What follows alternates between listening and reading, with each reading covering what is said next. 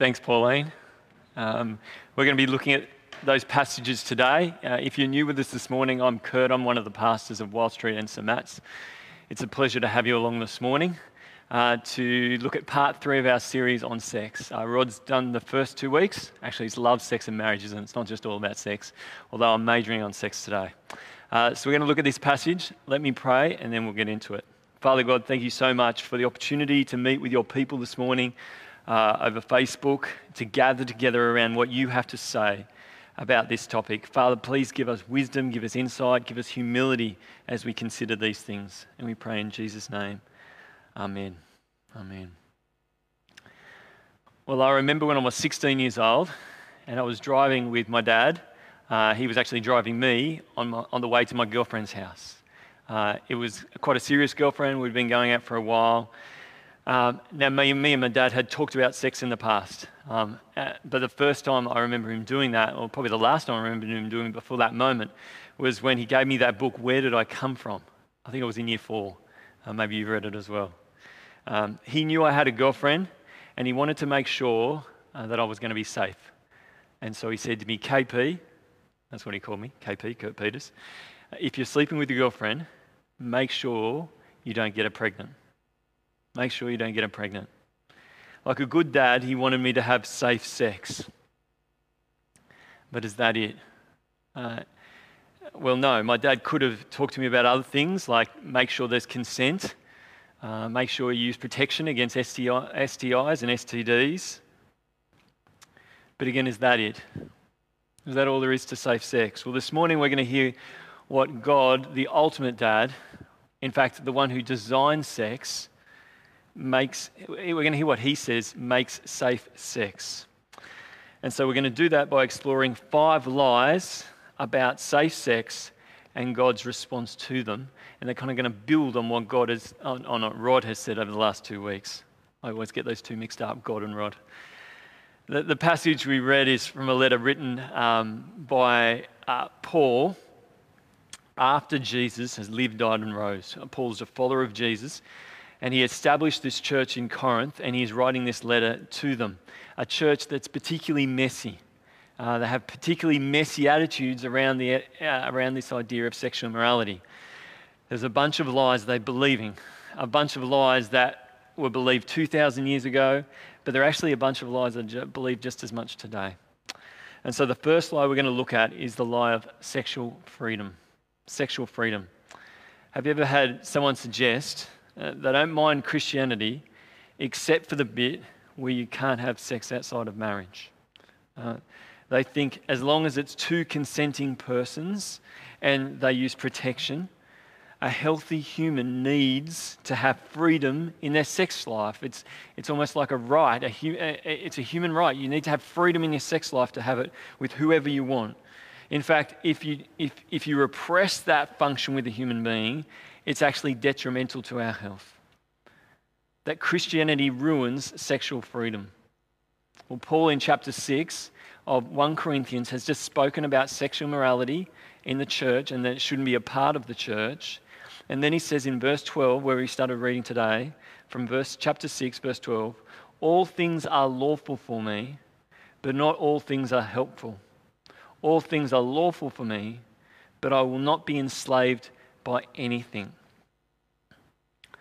Now, this might surprise you because you think Christian faith is all about law keeping, isn't it? It's about saying you're a Christian by adhering to a certain rules that God put in the Bible, like the 10 Commandments and other ones that you don't really know about, but you think you're supposed to follow. Paul himself here, as the person who writes, was a law keeper right up until Jesus. He was the one who was devoted as a Jew to God's laws. And so it's very shocking what he says here in chapter 6, verse 12. He says, all things are lawful for me. Now, what does he mean by that? Well, he doesn't mean that Christians should live however they want. That because you are forgiven, it doesn't matter what you do. You can do anything you want with your body. It just doesn't matter. Now, what he means here is that when he put his trust in Jesus, that the law was no longer the shaping influence on his life that it was before. That for him as a Jew, his whole life was devoted to adhering his life to this law. Paul is saying here that as Jesus came to fulfill that law, that now he lives not according to the law, but to one the law pointed forward to Jesus. Jesus was the one who shaped his life. That's his model that shaped his living. See, most people think the reason Christians don't have sex outside of marriage is because it's breaking one of God's laws. That's as simple as that. God's got these rules and you break them and you're a naughty person if you do it. But Paul here says everything is lawful. So how do Christians know how to live? Well, he says here, but not everything is beneficial or not everything is helpful. Now notice that. Paul starts with this presumption that the way God calls us to live is not just right because God says it's right, but it's actually for our benefit. It's helpful to us. Paul's saying that sex outside marriage is not good for you. Well, how is that the case? Well, he then repeats, all things are lawful for me, but I will not be enslaved by anything.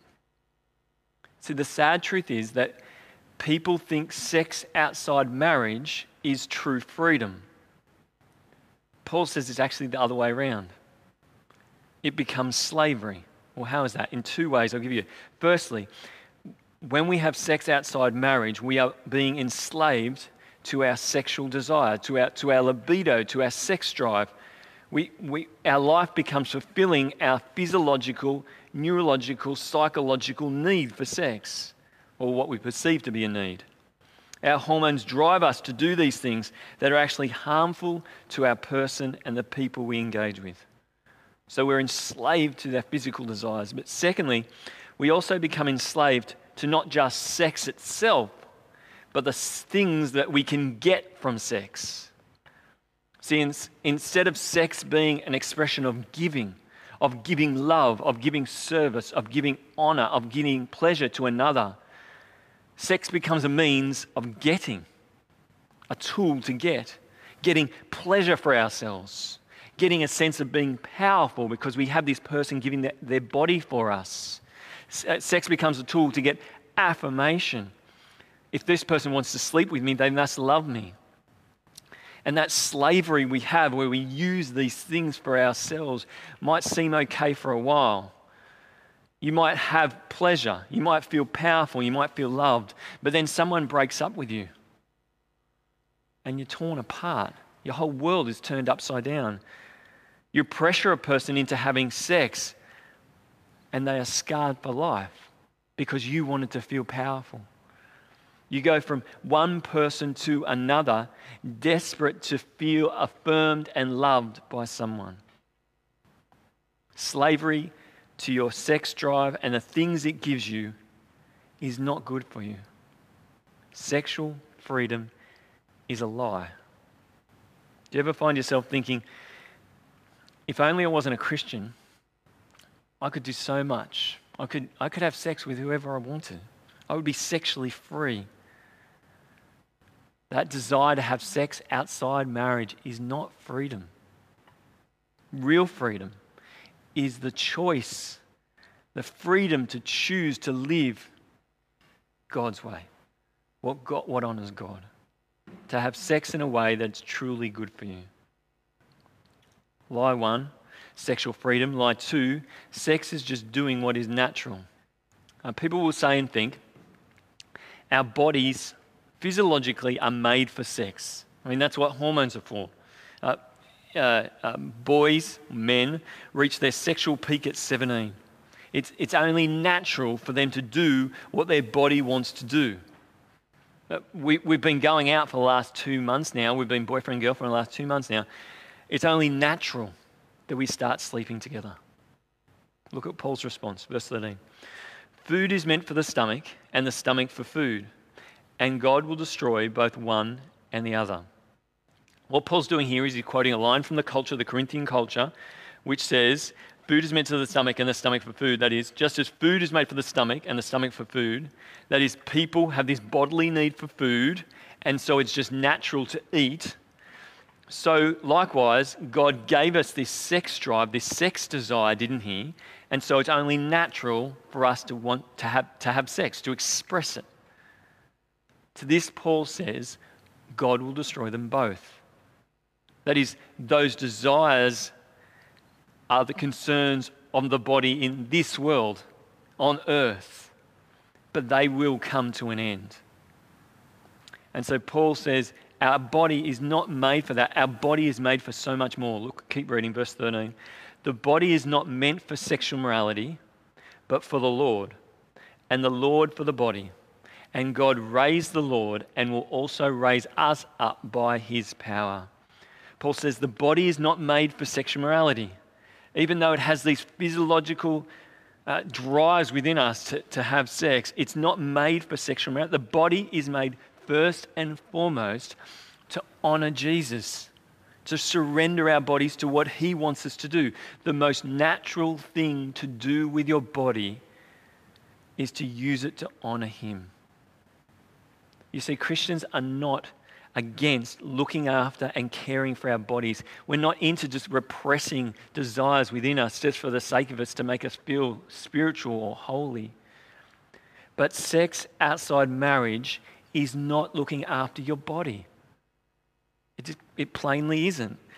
Sexual morality is not natural. What's natural is to honor Jesus with your body. See, on one level, we know this is obvious. When my wife was pregnant, I remember at Bible college, she would sit on the bed and she'd say to me, I really want to go down to the service station and have some of those really seedy hot dogs. You know those hot dogs that are on the rollers that just sit there all day? There's a pregnant woman saying this. She really wanted that. Now, I didn't say to her, of course, go for it, honey. You have this desire for seedy hot dogs, go for it. It's got to be good for you. It's only natural. We can't think just because our bodies have a desire for something that it suddenly makes it right. Your bodies are not made for sexual morality. Your bodies are made to honor Jesus. Lie number 3. It's just a physical thing. It's just a physical thing. This is the lie behind casual sex or friends with benefits or just the one-night stand with someone you don't really know. Sex is just a physical thing. It doesn't have to be so serious. It doesn't have to be bound up in relationship. It's just a physical thing. Listen to Paul's response in verse 15. Do you not know that your bodies are members of Christ? Shall I then take the members of Christ and make them the members of a prostitute? Never. Or do you not know that he who is joined to a prostitute becomes one body with her? For as it is written, the two will become one flesh. But he who is joined to the Lord becomes one spirit with him. When you become a Christian, the reality is you put your trust in Jesus. You are spiritually united to Jesus. You are united to him. You become part of his body. And that, Paul says, is all good until you try to unite yourself with someone else. He's talking here particularly about a prostitute. But anyone to whom you haven't had that one flesh commitment with, if you try to bond yourself to them, you're violating yourself and your relationship with Jesus. See, in the Bible, that sex is more than just a physical thing. It's a deeply relational thing. It's in a sense, sex is a commitment, a recommitment ceremony to say, I am one with you. Those promises you made when you first got married. So Paul is saying, if a Christian commits sexual morality, because you are bonded to Jesus, you are bonding, you're bringing Jesus into that encounter as well. You're taking your body, which is a part of Jesus' spiritual body, and abusing it.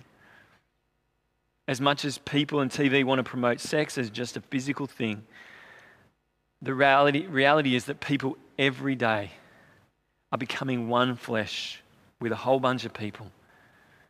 And they're wondering why they're walking around feeling so damaged. Life 3, it's just a physical thing. Life 4, it's not hurting anyone. It's not hurting anyone. You definitely would have heard this. We're two consenting adults. No one is being hurt by us having sex. What's the deal? Verse 18, Paul says, flee from sexual immorality.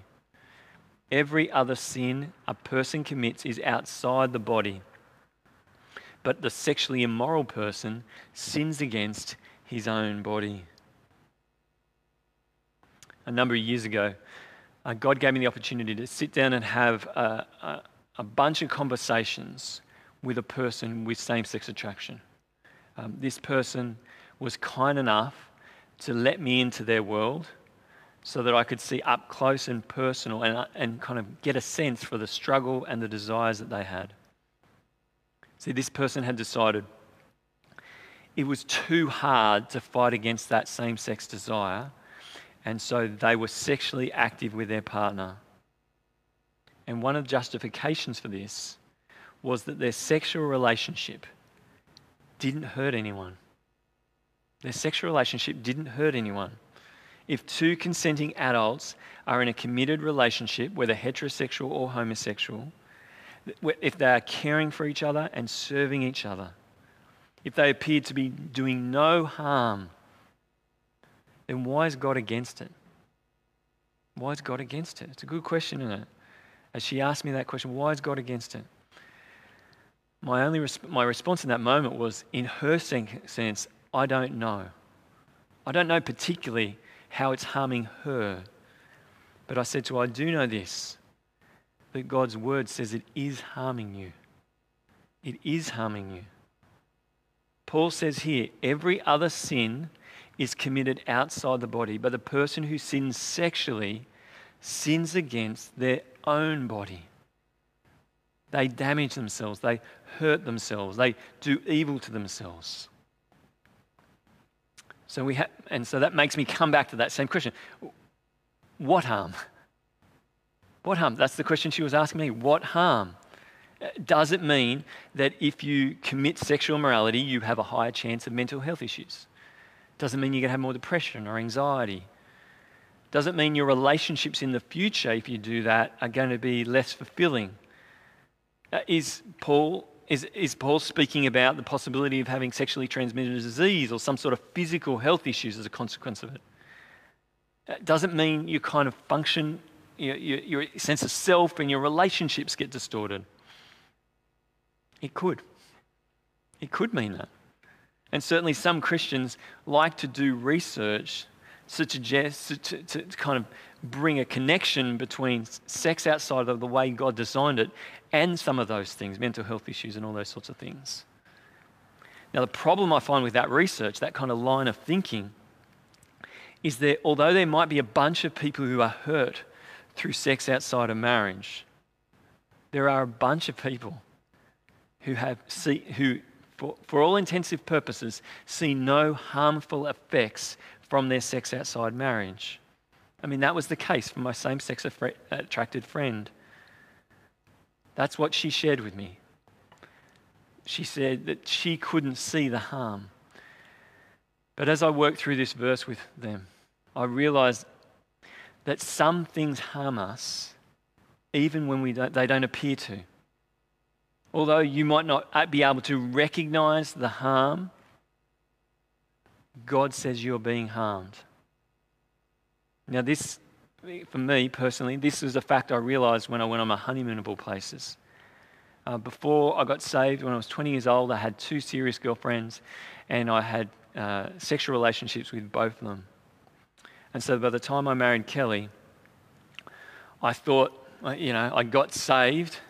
It was years and years later. I thought those relationships back then would not be an issue.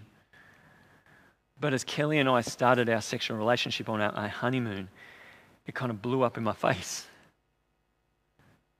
It brought up all these emotional issues, these hang-ups, these struggles that I had from 4 years earlier. I struggled with anxiety. And I realised on my honeymoon I was damaged. Although it wasn't seen for years and years and years, it was there. Friends, sex outside marriage might not seem like it hurts anyone at the time, but trust you, it will damage you in some way. So let me talk to you now. If you have been sexually immoral, maybe you've looked at or are still looking at pornography. Maybe the pornography you looked at seemed innocent at first, but it became more and more perverse as you needed more hardcore forms of pornography to feel sexually gratified. Maybe you had casual sex with a work friend. Maybe you had it with someone you go to university with. Maybe it was a flatmate. Maybe you hooked up with someone at a party. Maybe you're secretly pursuing an active heterosexual or same-sex relationship. Maybe years ago you cheated on your spouse. Or sadly, maybe you feel broken not because you chose to be sexually immoral, but because someone coerced you or forced you or pressured you into having sex. And what you're hearing from me is that because of this sexual immorality in your life, that you are damaged. And so what your response to that is that instinctive response is to say, well, what's the use? It's just to give up. And that's lie number 5. I'm already broken, so what does it matter? I'm already broken, so what does it matter? Have a look with me in verse 19. Or do you not know that your body is a temple of the Holy Spirit within you, whom you have from God? You are not your own, for you were bought with a price, so glorify God in your body. Sexual immorality will damage you. But Paul here affirms right at the end here, he says, but do you realize that even though you are damaged, God lives inside you now? The God of the universe has united himself with you through his Spirit.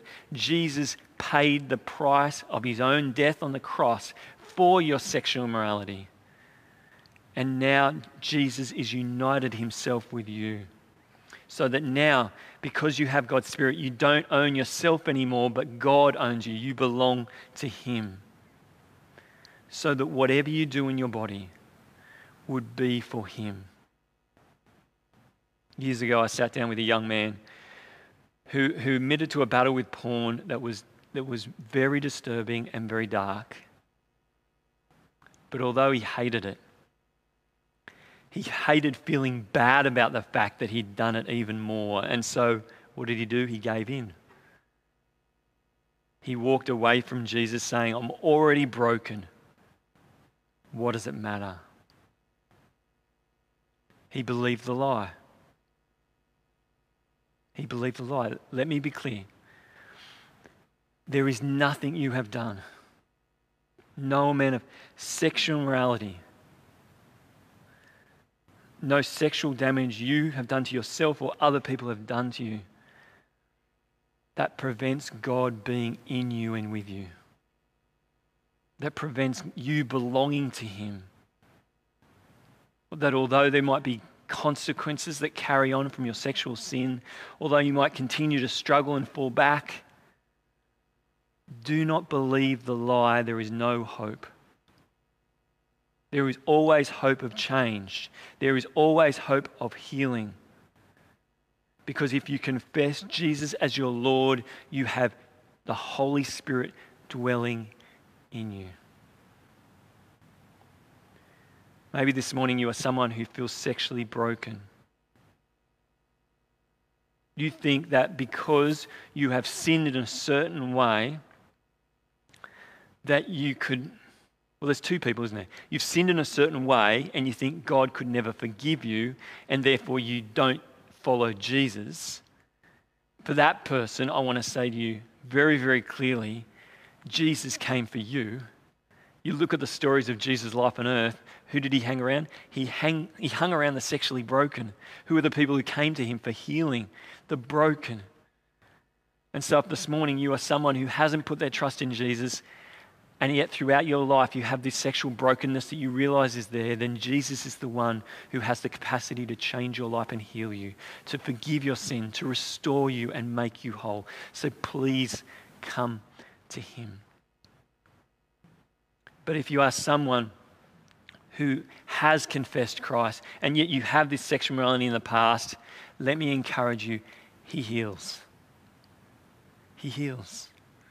It's not going to be an overnight thing, but he heals day by day, day by day. He conforms you and makes you more like Jesus and helps you shed the damage caused by sexual morality. Friends, safe sex is more than not getting pregnant. It's more than consent and wearing protection. God, the one who designs it, says outside of marriage relationship, sex is destructive. Don't believe the lies of sexual freedom, that sex is just natural, it's just physical, and that it harms no one. Don't believe the lie that you are damaged and can never grow. Fight to believe the reality that pursuing sexual purity is freedom. It's the most natural thing to do with your body, and that God lives in you right now to bring glory to him. Let me pray. Father God, we thank you that in our brokenness, you are not a God who is distant from us. We thank you that you sent the Lord Jesus Christ to come into the world to pay the price for the way we've taken your good gift and broken it. We thank you that now, as your people, that your Spirit has come to live in us, both restoring us day by day and helping us to heal of the damage that has happened to us. Father, we thank you for your forgiveness. We thank you for your Spirit. Father, I pray for those people this morning who have not put their trust in you, that this morning they would say for the first time, Jesus, thank you that you died to save me. We pray in Jesus' name. Amen.